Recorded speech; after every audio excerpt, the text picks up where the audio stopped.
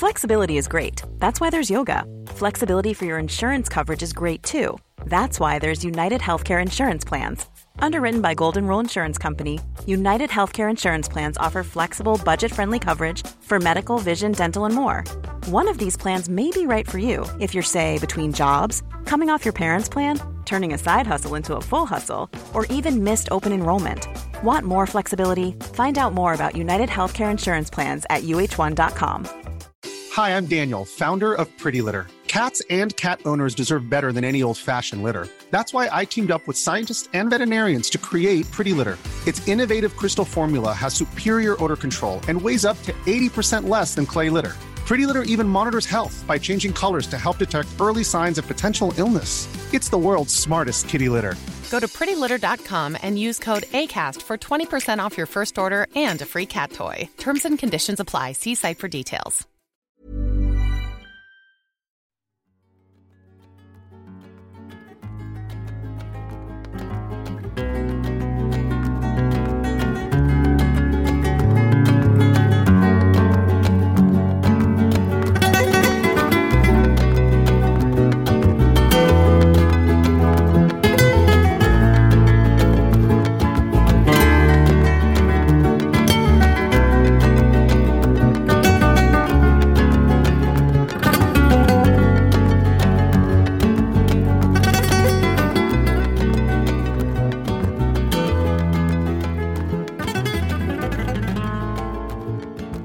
Kära lyssnare, välkomna till ännu ett avsnitt med Sektpodden. Emma Genbeck heter jag har Rigmor Robert med mig som vanligt och vi ska lotsa er igenom detta avsnitt. Jag har en gång i tiden varit medlem och ledare i Knutbysekten. Numera jobbar jag som sjuksköterska. Rigmor, vem är du? Jag är läkare, jag är psykoterapeut och analytiker. Ja, och vi träffades i med att jag var med i Knutbysekten och att du fanns där. Säg som det. Ja, vi var bittra fiender och nu... Nej, det var det vi inte var. Nej, okej då. Vi var dina, eller du var våran fiende. Ni såg mig som fiende. Ja. Jag visste att ni var kloka, fina människor. Jag brukade försvara er när folk sa att ni var konstiga prickar som ville vara i den där sekten. Men jag sa, bättre människor finns antagligen inte. Men så här kan det bli när man dras in i en destruktiv gruppering. Ja, och det är det vi försöker att belysa här. Just varför, hur kommer det sig och vad är det som styr att man hamnar i en destruktiv grupprelation eller vad det nu kan vara för någonting. Och så liksom breder vi ut oss och hittar alla dessa olika infallsvinklar, ämnen. Och vi har ju konstaterat att det finns ju oändligt mycket att prata om när det gäller de här bitarna. Eller hur? Ja, det var faktiskt en lyssnare som pratade med mig häromdagen och som sa att det där är ju det viktigaste som finns. Att kunna förstå när en relation som kanske menade väl, syftade till det bästa, byggde på vänskap och likartade värderingar, spårar ur. Så att egentligen tycker jag vi ägnade oss åt människokunskap. Ja, men absolut. Vi fick senast idag ett mejl där det var en lyssnare som frågade hur gör man när man har en narcissist som arbetskamrat eller som skolkamrat eller så vidare. När man tvingas in i en närhet till någon som man själv inte har bestämt sig eller liksom valt själv. Hur hanterar man det? Och det är en stor och viktig fråga. Vi fick faktiskt ett mejl från en förälder, en mamma som kände igen sin egen vuxna dotter i vårt sätt att beskriva. Jag menar, man väljer inte sina föräldrar, man väljer inte heller sina barn. Och en sån här komplikation kan finnas inne i en ofrivillig närhet där man samtidigt tycker om varandra. Och det kan vi återkomma och prata hur mycket som helst om. Men vi ska återgå lite grann till vårt förra avsnitt. Vi har ju pratat mycket om det här med liksom personlighetstyper, narcissism, psykopati, sociopati och så vidare. Och vi har fått en fråga på Facebook som jag tyckte, den här är nog värt att ta upp lite grann. Är du med på det? Ja. Nej, för då har vi en Maja som har skrivit så här till oss. Bra avsnitt, förra avsnittet som de syftade på, 148. Även om jag inte riktigt förstår att högkänsliga personer är lika med narcissism. Det jag känner är snarare naiva, dumsnälla och medberoende till sin natur. Men vad vet jag? Rigmor kanske vill utveckla lite kort i nästa avsnitt. Tack för en bra podd, tjejer.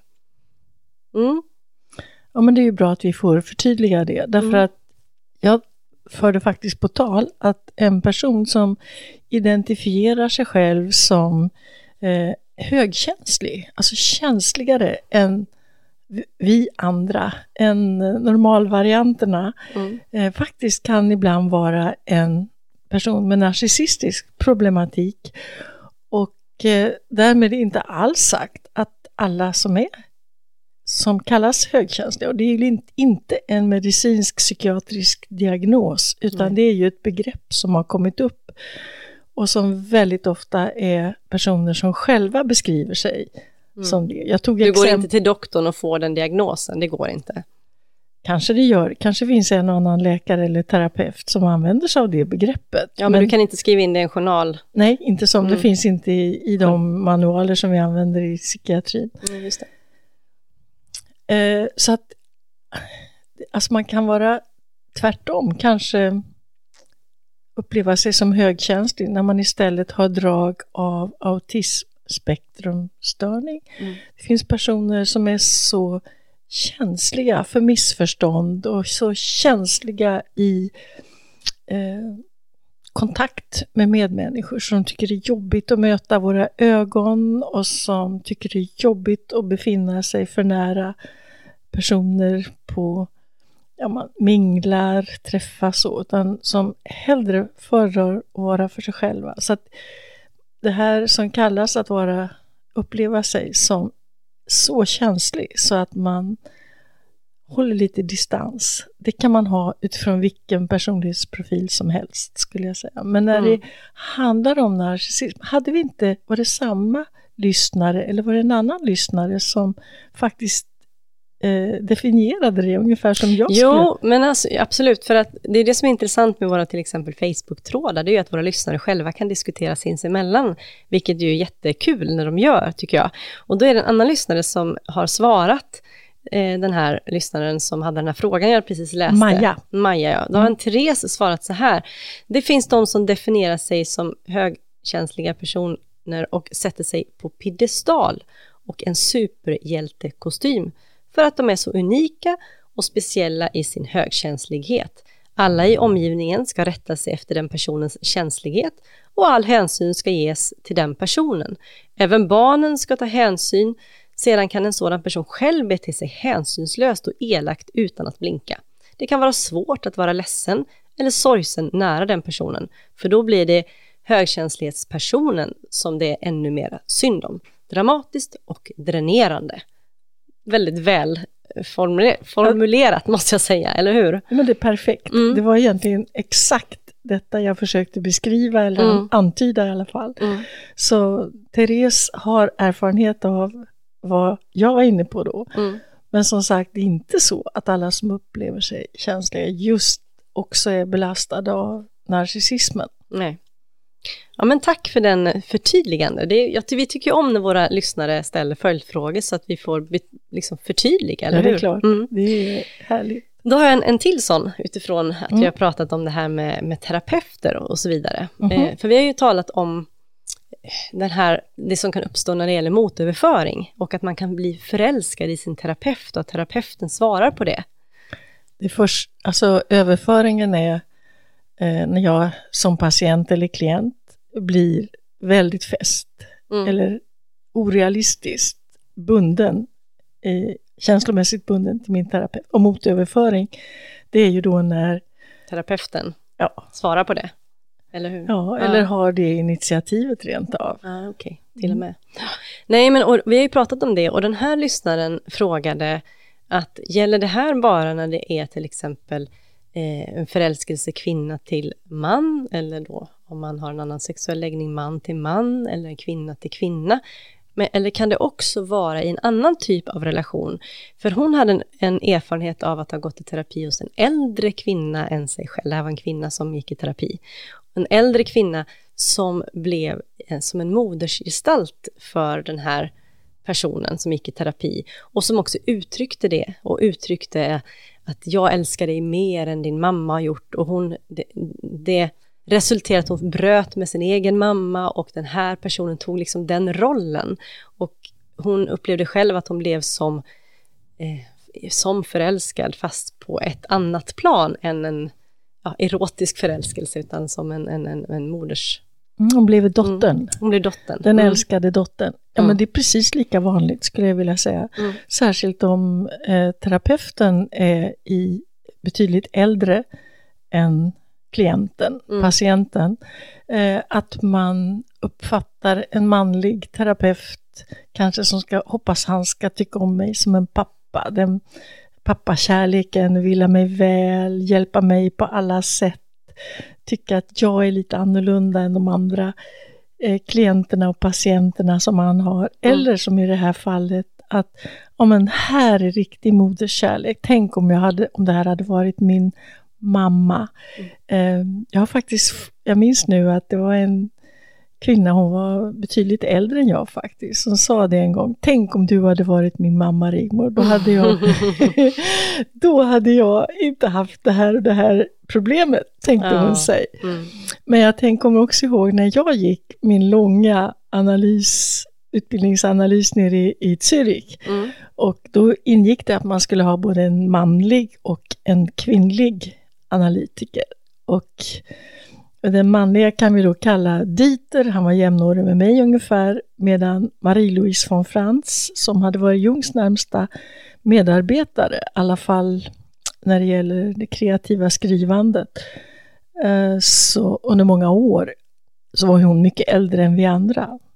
Och när jag hade gått i den där analysen ett bra tag, då sa jag till Dieter, men du vet, vi kommunicerade på engelska då, men jag sa, du vet, jag märker ju att Marie-Louise, hon har ju inte egna erfarenheter av det som har varit det viktigaste och är det viktigaste för mig i livet.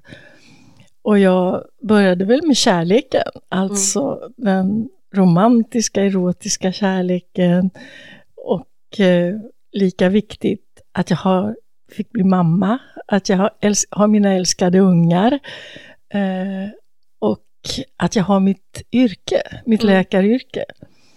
Och så sa jag det, jag trodde ju att hon som har skrivit så mycket om psykoser och patientarbete, jag utgick ifrån att hon har jobbat i sjukvården, men det har hon ju inte alls. Hon var språkforskare och sagoforskare, folksagomotiv. Och jag sa, hon har sagt till mig att hon aldrig har kysst en man ens en gång. Och jag hoppas att hon har kanske en lesbisk relation, men jag är inte säker på det. Jag tycker inte det känns så med den kvinnan då som hon bodde ihop med. Och men än mindre har hon blivit mamma förstås. Och då såg Dieter alldeles bestört ut. Och så sa han på engelska: "But she is the mother of all of us." Oj. Han tyckte att Marie-Louise hade liksom varit som en modersgestalt för alla de här medelålders människorna. Och jag skrattade och sa, nej, hon är inte som en mamma för mig alls. Jag är här för att lära mig ett yrke. Så jag hade ju inte den. Du hade inte den liksom. Nej, men då förstod jag att de hade det. Precis som våran lyssnare här har upplevt. Att man kan få känslan av att man är liten och omhändertagen, och i det här fallet en modersgestalt som förstår mer, som kan ge mig råd, som också kan uppfostra mig och som jag kanske vill anpassa mig till, vilket de gjorde. Ja, för den här lyssnaren beskriver ju att hon hade ingen dålig relation med sin egen mamma, men under tiden så fick liksom, så antydde den här terapeuten mer och mer, så till slut så bröt hon med sin mamma och så vidare. Men sen nu idag så har hon en god relation med sin mor igen. Därför att det fanns ingenting där. Men den här terapeuten hade ju ett klart och tydligt mål med att hon skulle ta över den rollen. Det är riktigt otäckt. Ja, men det är det här som är karaktäristiskt i det här fallet för en tvåmanssekt, kan man säga. Att sektledaren, den ledande dominanta personen, vill gärna att man ska inte ha längre lika nära relationer till sina familjemedlemmar, vänner från förr, utan nu är det här som vi går igenom, det är väldigt speciellt och de är inte riktigt mogna för att förstå. Och då blir det slitningar inom dig, så det är bättre när du går den här vägen att vi två följs åt. Och det är ett stort fel förstås i det terapeutiska arbetet. Och en bra varningssignal, tänker jag. Man hamnar i den situationen att någon uttrycker sig så eller antyder de här sakerna, så ska man dra öronen åt sig.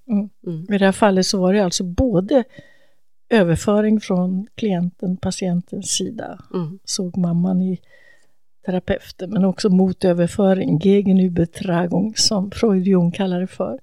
När terapeuten vill linda in sin patient eller klient i ett beroendetillstånd. Det kan nästan bli som folie à deux, alltså att man delar en konstig parallellvärld till sist, och den är väldigt jobbig att brytas ut ofta. Ja, tack. Intressant som sagt var när våra lyssnare har sina frågor utifrån sina egna erfarenheter också, för att det är klart att när vi pratar här så kan vi inte inrymma allt och alla, utan det blir utifrån det är väldigt roligt att få återkopplingen. Ja, verkligen. Ja, nu är det ju så att det snart är Halloween och allhelgona. För ett tag sedan så berättade vi ju här i podden att vi skulle vara med i en annan podd och gästa dem, Spöktimmen. Och just ett specialprogram, eller de har en vecka, Halloween-veckan, då de har inbjudna gäster och gör program, och så släpper de varje dag. Och då är vårat program när vi gästar, det är den 29/10, alltså på lördag den här veckan som vi nu kommer släppa vårat program i. Så då kan ni gå in och lyssna på Sektpodden i Spöktimmen. Och du har ju redan, Digmor, berättat lite grann sådär lite skrattandes om hur du hade förberett inför det här gästprogrammet där vi fick vara med och om Halloween och förberett om bakgrunden till Halloween, och du tog fram dina papper på det här. Jag kommer ihåg hur vi satt där med de här två tjejerna, och sen så la du fram dina papper och så frågade de, har du förberett dig? Och så berättade du. Och så berättade du sen när i podden skrattandes hur du märkte att men det här var ju inte vad de ville höra. Det här är ju spökernas vecka, och de ville höra om spöklika Knut. Ja, de var intresserade av det, vilket vi naturligtvis kunde ge dem, så det var inte problem. Men då sa du och jag att det här är ju perfekt att spara till ett eget Halloween-avsnitt som vi kan ha här i Sektpodden, där vi bestämmer själva hur vi vill. Vad vi vill göra. För du hade satt på dig en grön tröja dagen till ära när vi spelade in Spöktimmen. Då undrar jag, varför hade du gjort det? Grönt är väl ingen Halloween-färg? Hur tycker du jag är klädd idag? Ja, du är helgrön. Du är helt grönt igen. Ja, visst. Och det beror på att Halloween är ett irländskt, det är det gamla iriska uttrycket. Och det står egentligen för All Hallows Eve, alltså alla helgons kväll. Men det är inte helgon i vanlig bemärkelse, utan det här är en gammal högtid eller årstradition från den keltiska, alltså den förkristna tiden. Större delen av Irland är ju kristet katolskt nu för tiden, men från början så var det en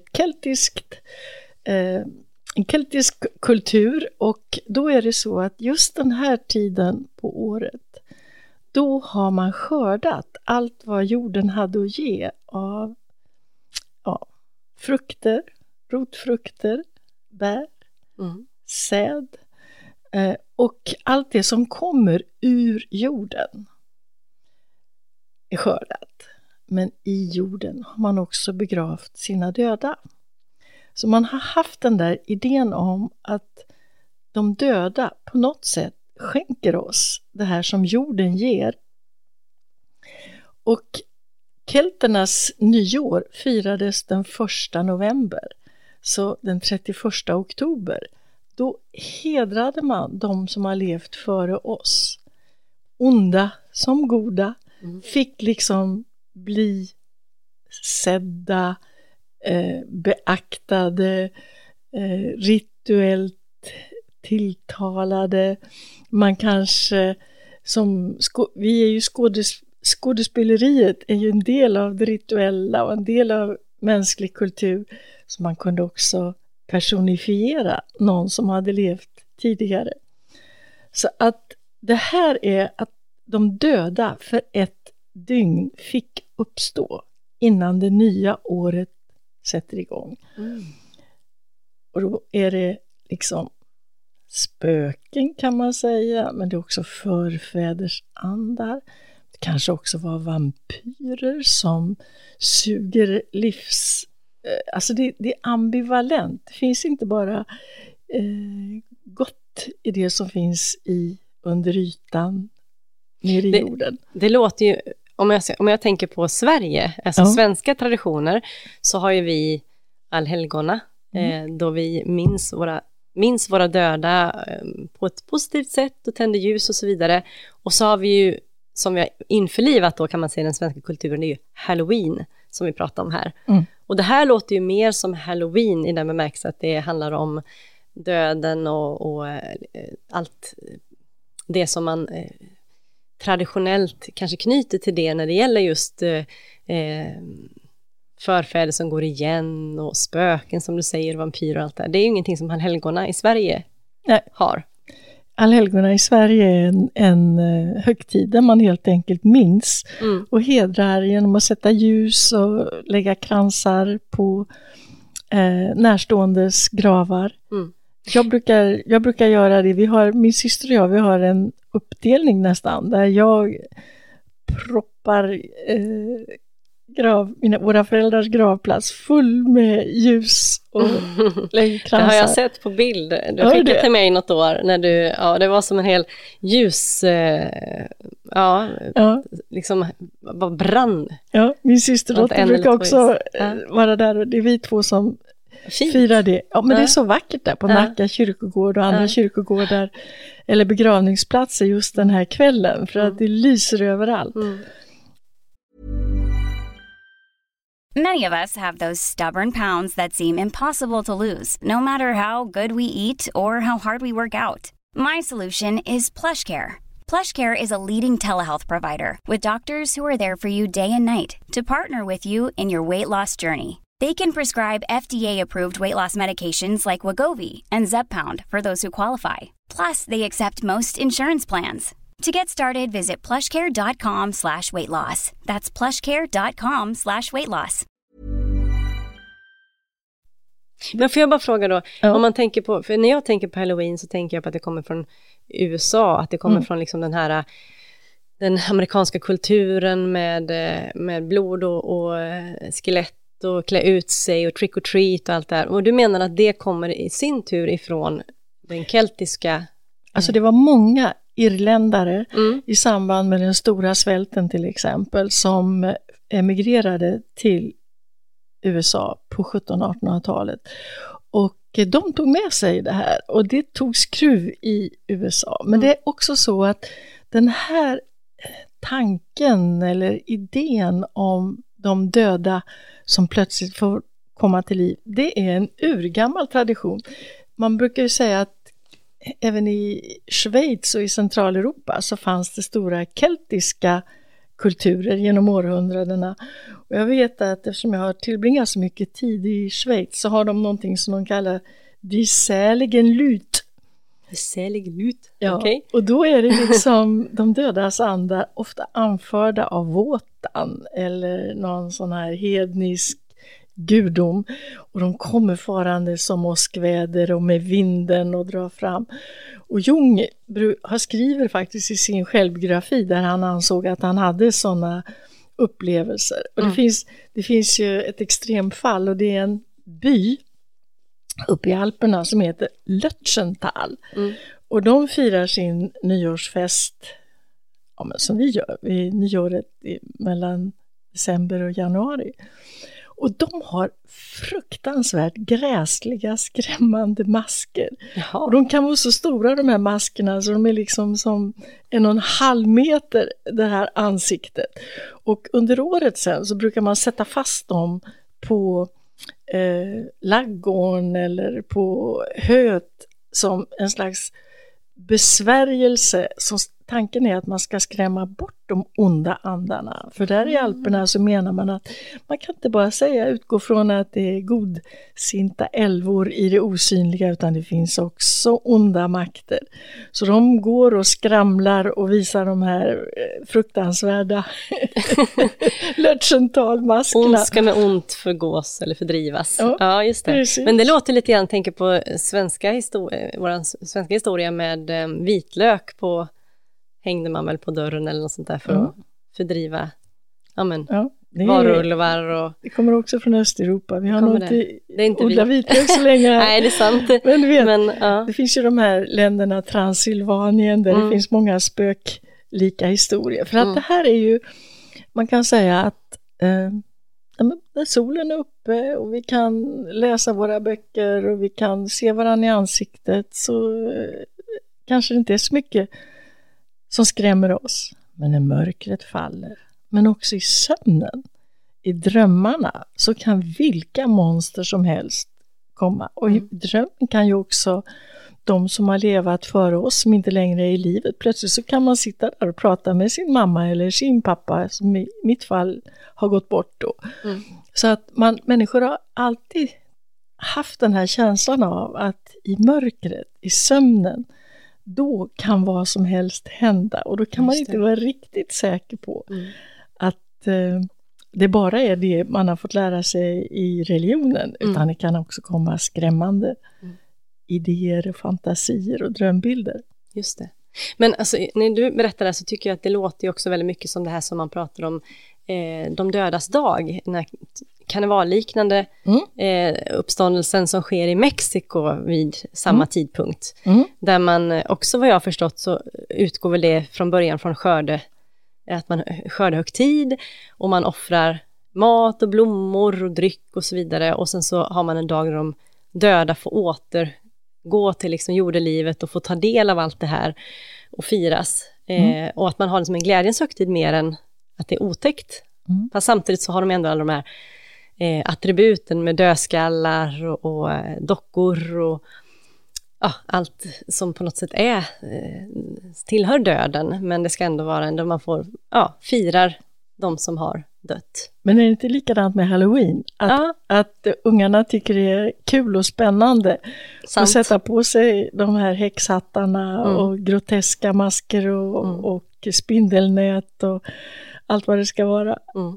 Men som jag förstår i Sverige så vill man hålla isär lite grann Halloween och allhelgona, för att väldigt Halloween blir ju väldigt mycket ett spektakel i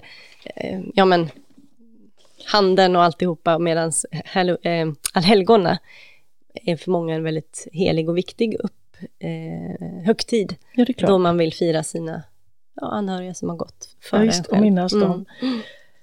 Men du antyder någonting som jag tycker är så intressant, därför att vi pratar ju om bokens religioner. Judendomen, kristendomen och islam, där man utgår från en helig text. Och har du tänkt på att om vi ska kunna läsa den heliga skriften, då måste vi ha ljus. Så det måste vara dagsljus eller någon form av lampa, och då har vi tagit in budskapet från det gudomliga, från det läkande, från det vägledande via ögonen. Men i mörkret, som jag sa, i sömnen, i drömvärlden, då är det liksom andra saker som kan det komma liksom, man hör något knäppande ljud och man undrar vad var det för någonting, eller man känner någon konstig lukt, men vad är det här som kommer? För att de sinnena finns ju kvar. Och de förstärks ju också när man blir helt utan sin syn. Ja. Då förstärks ju de andra. Så då kommer sinnena. mörkret. Ja. Men vet du vem som är den stora skildraren, vågar jag påstå, av spöken och onda andar och sådana här väsenden i vår tid, i vår kultur? Ja, det finns några att välja mellan, men vem tänker du på?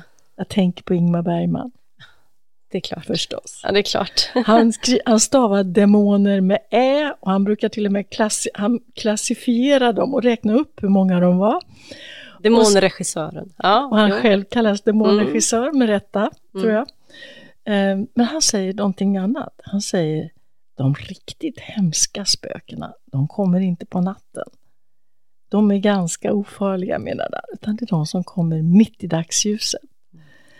Och det där, att idén om att vid 12-slaget när solen står som högst så finns det också spöken. Man är inte ens fri ifrån demonerna i det. Det är också en föreställning som finns i många samhällen. Men när du säger det så tänker jag, han var ju pastors son. Eller prästson. Kyrkohedersson. Ja, och då tänker jag på att om man talar om den kristna, vad ska man säga, mörkrets härskare då, djävulen, så talar man ju honom som en ljusets ängel. Och att han är svår att avslöja för att han just kommer som en ljusets ängel. Han kommer mitt på dagen, han kommer i ljuset och ser god ut men är ond. Så det är ju lite grann det som Ingmar Bergman kanske, inte vet jag, tänker. När man kallar honom ljusets ängel, då anspelar man på Lucifer som betyder ljusbringaren. Och att han var en av ärkeänglarna. Men han var den som föll från himmelsljuset ner i mörkret. Och därför så är ju de här ockulta rörelserna, de brukar ofta hylla Lucifer. Jung gjorde ju det. Men du kan hitta det i manliga ordnar också. Att man ser Lucifer som den här, ibland jämförs han med den svarta solen. Alltså ett annan slags ljus som finns i mörkret. Kanske också som, har du sett lysmaskar någon gång? Eller kiselstenar eller eldflugor som har ett eget inneboende. Eller framförallt, tänker jag då, marelden. Mareld, jag älskar mareld. Det är mina, lite sidospår, men mina tonårssomrar. Ja. På natten på västkusten när man badade i mareld. Mina också. Augusti-tid, sen sommar. Det är fantastiskt. Man riskerar gärna brännmaneternas trådar bara för att få se det här. För att få simma, man säger, att göra änglarörelser i mareld. Ja, det var ett sidospår, men... Nej, men liksom idén att det finns ett annat slags ljus som inte kommer ifrån solen, utan som tvärtom syns när inte solen lyser. Och då har man förknippat det väldigt ofta med kanske månljuset, det här andra slags ljuset. Och de som kallar sig ockultister, de har ju ofta menat, Jung är ju en sån till exempel, som menade att nej, men gudomen, det är inte bara det här ljusa, det som står i skrifterna, utan hans helhet, det är också mörka makter. Och det där är jag inte riktigt med Jung i. Lite yin och yang tänker jag då, eller? Ja, precis. Och han tyckte ju då att man hade integrerat mörka, så hade man en större helhet. Och då kallade han sig själv individuerad.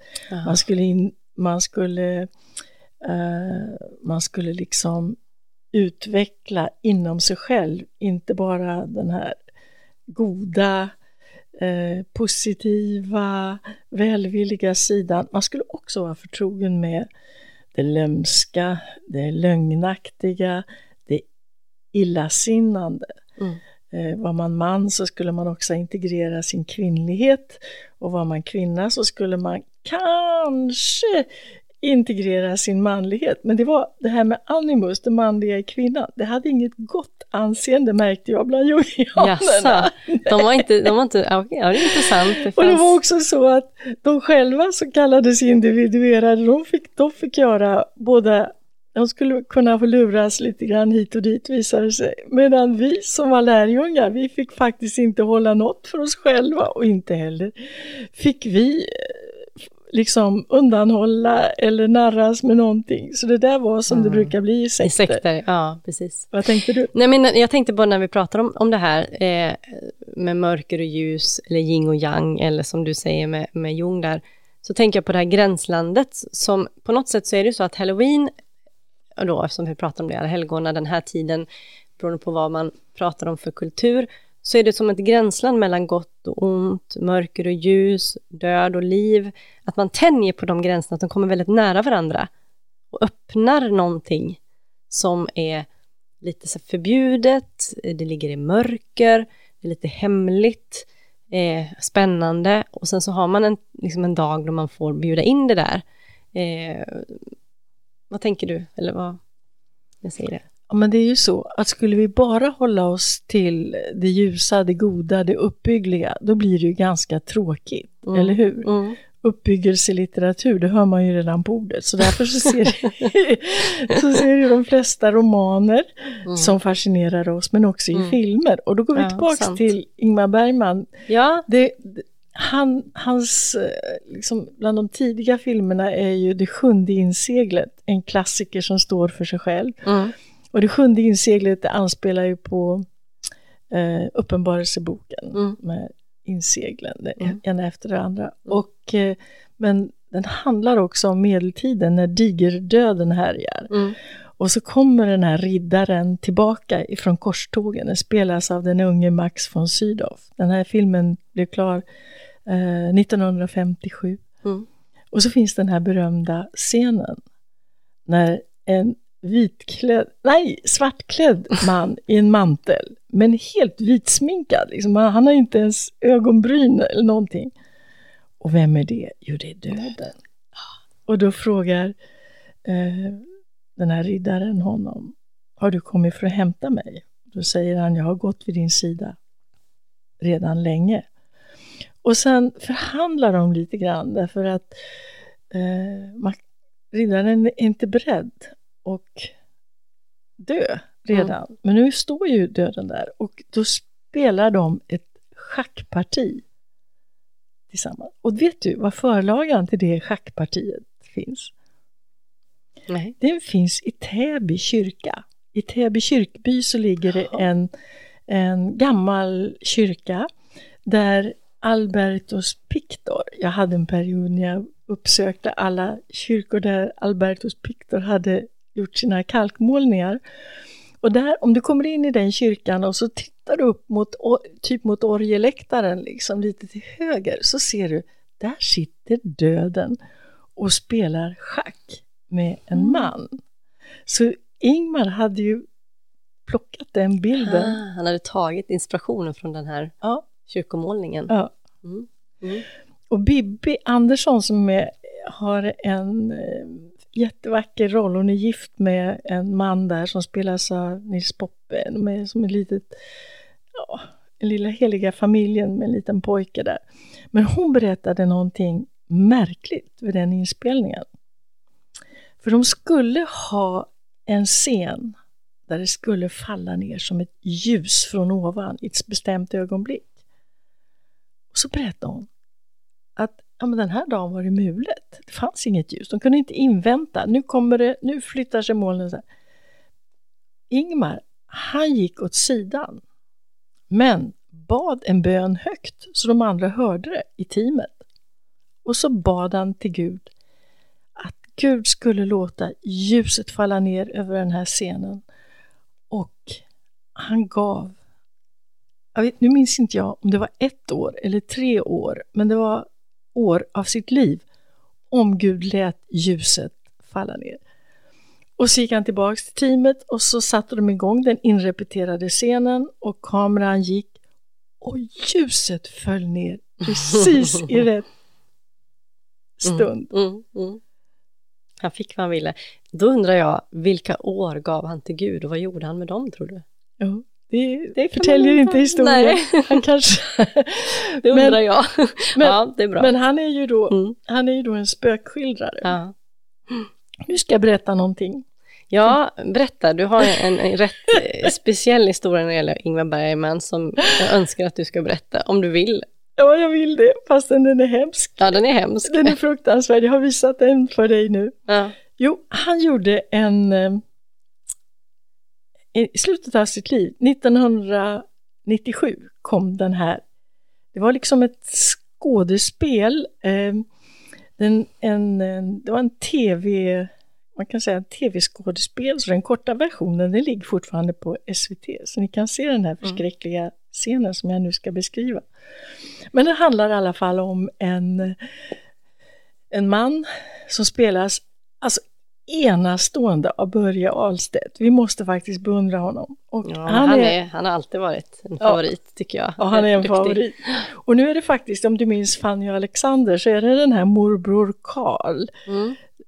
som en tragikomisk gestalt som är godmodig, skojar med sina syskonbarn, men också är brutal i förhållande till sin hustru som spelas av Kristina Skolin. Men den gestalten kommer igen här nu, och nu är han en ingenjör. Karl Åkerblom tror jag heter i den här filmen, och han har ett sammanbrott när han gör sin fest med illa. Och så kommer han in i psykiatrin, och där träffar han Erland Josefssons gestalt, och han är en Swedenborgian som är intresserad av det ockulta och så vidare. Men i alla fall när denna Karl Åkerblom är där i psykiatrin, och så han ligger inlagd liksom, eller hur? Han på en avdelning. På sluten avdelning, och det är en snäll syster, Stella, en Sofias syster, som sköter om honom där. Men när mörkret faller och han vet inte riktigt om han är vaken eller om han drömmer, men då kommer spöket. Och spöket kommer i form av en clown med en sån här fullständigt vit målad och glittrig kostym. Den där typen av clown, den heter någonting, men den spelas här av Agneta Ekman. Och sen följer en väldigt grotesk, han kallar clownen först för herr, och då säger clownen, nej, jag är inte en herr, och sliter av sig överdelen på sin dräkt och visar att hon blottar sina bröst. Har kvinnobröst. Ja, sen följer en otroligt obehaglig, grotesk sexfantasiscen på något sätt. Men sen efter det så lägger han sig igen och försöker liksom att samla ihop sig eller reflekterar på något vis, och clownen ligger bakom det, och då säger han Rigmor, och då svarar clownen, ja, så heter jag, Rigmor. Och det fanns faktiskt, när jag läste medicin så hade Hasse och Tage gjort en sketch där de skojade med en figur som heter Rigmor Mortis, eller Rigor Mortis betyder ju likstelhet på latin. Så det var många som skojade med mig på den tiden om det. Ja, men det här var faktiskt, jag hoppade ju högt när den här scenen kom. Och sen pratade jag med Bibi Andersson om det, och då sa hon lite, ja, du vet, så här funkar Ingmars fantasi, den funkar så. Men det var ju också så att 2 år tidigare dog Ingrid Bergman, hans älskade hustru. Och jag märkte att han var besviken på mig. Han brukade berätta om den här, att när hans pappa blev gammal så kom det kvinnor. De kom med sina vita gestalter och samlades och tog hand om pappan. Och det är så det är när en man blir äldre, sa han. Då ska han ha unga kvinnor som... Ja, så tyvärr var det så att han istället blev ganska ensam och drog sig tillbaka till... Fårösen, just det, ganska ensam i sitt. Men i alla fall, så då fick jag ge namn till, han tog mitt namn till sitt läskiga spöke. Och då hade han någon föreställning om att du skulle vara en av de här kvinnorna i vitt som kom och tog hand om honom lite grann när han var på sin åldershöst, och så gjorde inte du det, eller? Nej, för det var inte riktigt din dröm. Slutet av 90-talet så hade jag fullt upp med egna bekymmer. Ja. Så du avfärdade honom lite fint och snällt där, och sen så fick du vara ett spöke i hans... När vi pratades vid så var jag inte avfärdande. Jag tyckte jättemycket om honom faktiskt. Han var en helt otrolig person. Men jag brukade säga till honom, men Ingmar, vet du är en krokodil. Man måste vara försiktig med dig. Det var en psykiater och psykoanalytiker, en känd personlighet faktiskt. Jag vet inte om han har skrivit om det här själv, men vi i branschen visste ju om det, därför att han var ganska så stolt över att Ingmar ville träffa honom varje lördag och prata djup psykoanalys. Men när det där hade pågått ett tag så fick Ingmar en av sina raseriutbrott. Då packade den doktorn och hans dåvarande hustru som var musiker i hennes instrument och lite grann på en kärra efter bilen, och flyttade faktiskt utomlands i flera år, för det var Ingmars impact på svenska samhället och kulturlivet, den var så stor så att han hade verkligen någon slags diabolisk energi. Och makt. Ja. Som var på det sättet ganska otäck. Ja, kunde vara skrämmande. Men som sagt, en stor konstnär. Men jag vill också säga att det finns en kul fortsättning på det här. Därför att han var ju något av en helig ko i kulturlivet. Ja, verkligen. Och på den här tiden så hade Aftonbladet på baksidan. Så man kunde liksom, när man tog tidningen så behövde man inte öppna tidningen, utan man kunde bara vända på baksidan. Där kunde man ofta läsa en krönika av Annette Kullenberg. Och när den här larmar och gör sig till, som den här tv-serien hette, vilket är ett citat från Shakespeares Macbeth. När den hade haft premiär, då skriver Annette Kullenberg, som var en väldigt fräck och speciell person, att hon hade somnat. Så tråkigt var den som somnade. Och det var ingen annan som skrev så, kan man väl förtydliga. Tvärtom. Det var ingen som hade gjort. Nej. Men efteråt så utbröt det, man kunde nästan känna att det var som ett kollektivt fniss. Och Erland Josephson, som jag hade lite indirekt kontakt med genom att hans svägerska och jag delade hästar på den tiden. Han sa att efter det var det som att det bara, uppmärksamheten runt den här skådespelet, det bara slocknade. För då var det flera som kände att jag tyckte också det är lite tråkigt. Hon liksom på något sätt punkterade det här lite luftslottet som fanns kanske. Ja, medan andra sa att det här var fantastiskt. Ja. Att Ingmar i 80-årsåldern kunde göra kanske det starkaste och mest intressanta av alla sina. Ja. Intressant. Ja, Rigmor, Halloween. Apropå spöken. Ja, och spöken. Nu har vi pratat om Halloween och när det gäller Halloween och Knut så kan ni lyssna på Spöktimmen 29/10. Men jag tror att vi ska avrunda för idag. Vad säger du om det? Alltså, och så kan vi fortsätta nästa vecka, för jag tänker vi har ganska mycket mer att prata om när det gäller. Ja, men jag tänkte just säga det, att det här leder ju över till överhuvudtaget kontakt med mörka makter. Exakt. Det vi har varit inne på då och då som kallas ockultism. Och döden tänker jag på. Halloween är ju väldigt mycket, och allhelgona döden. Ja, visst. Prata lite mer om det kanske. Ja. I olika sammanhang. Ska vi avrunda där? Ja, vi gör det. Gör vi. Då tackar vi för idag. Följ oss på Instagram, Facebook och framförallt gå in och lyssna på Spöktimmen och lyssna på mig och Rigmor när vi gästar deras podd den 29/10. Tack för idag, Rigmor. Och tack alla lyssnare. Tack. Hej då.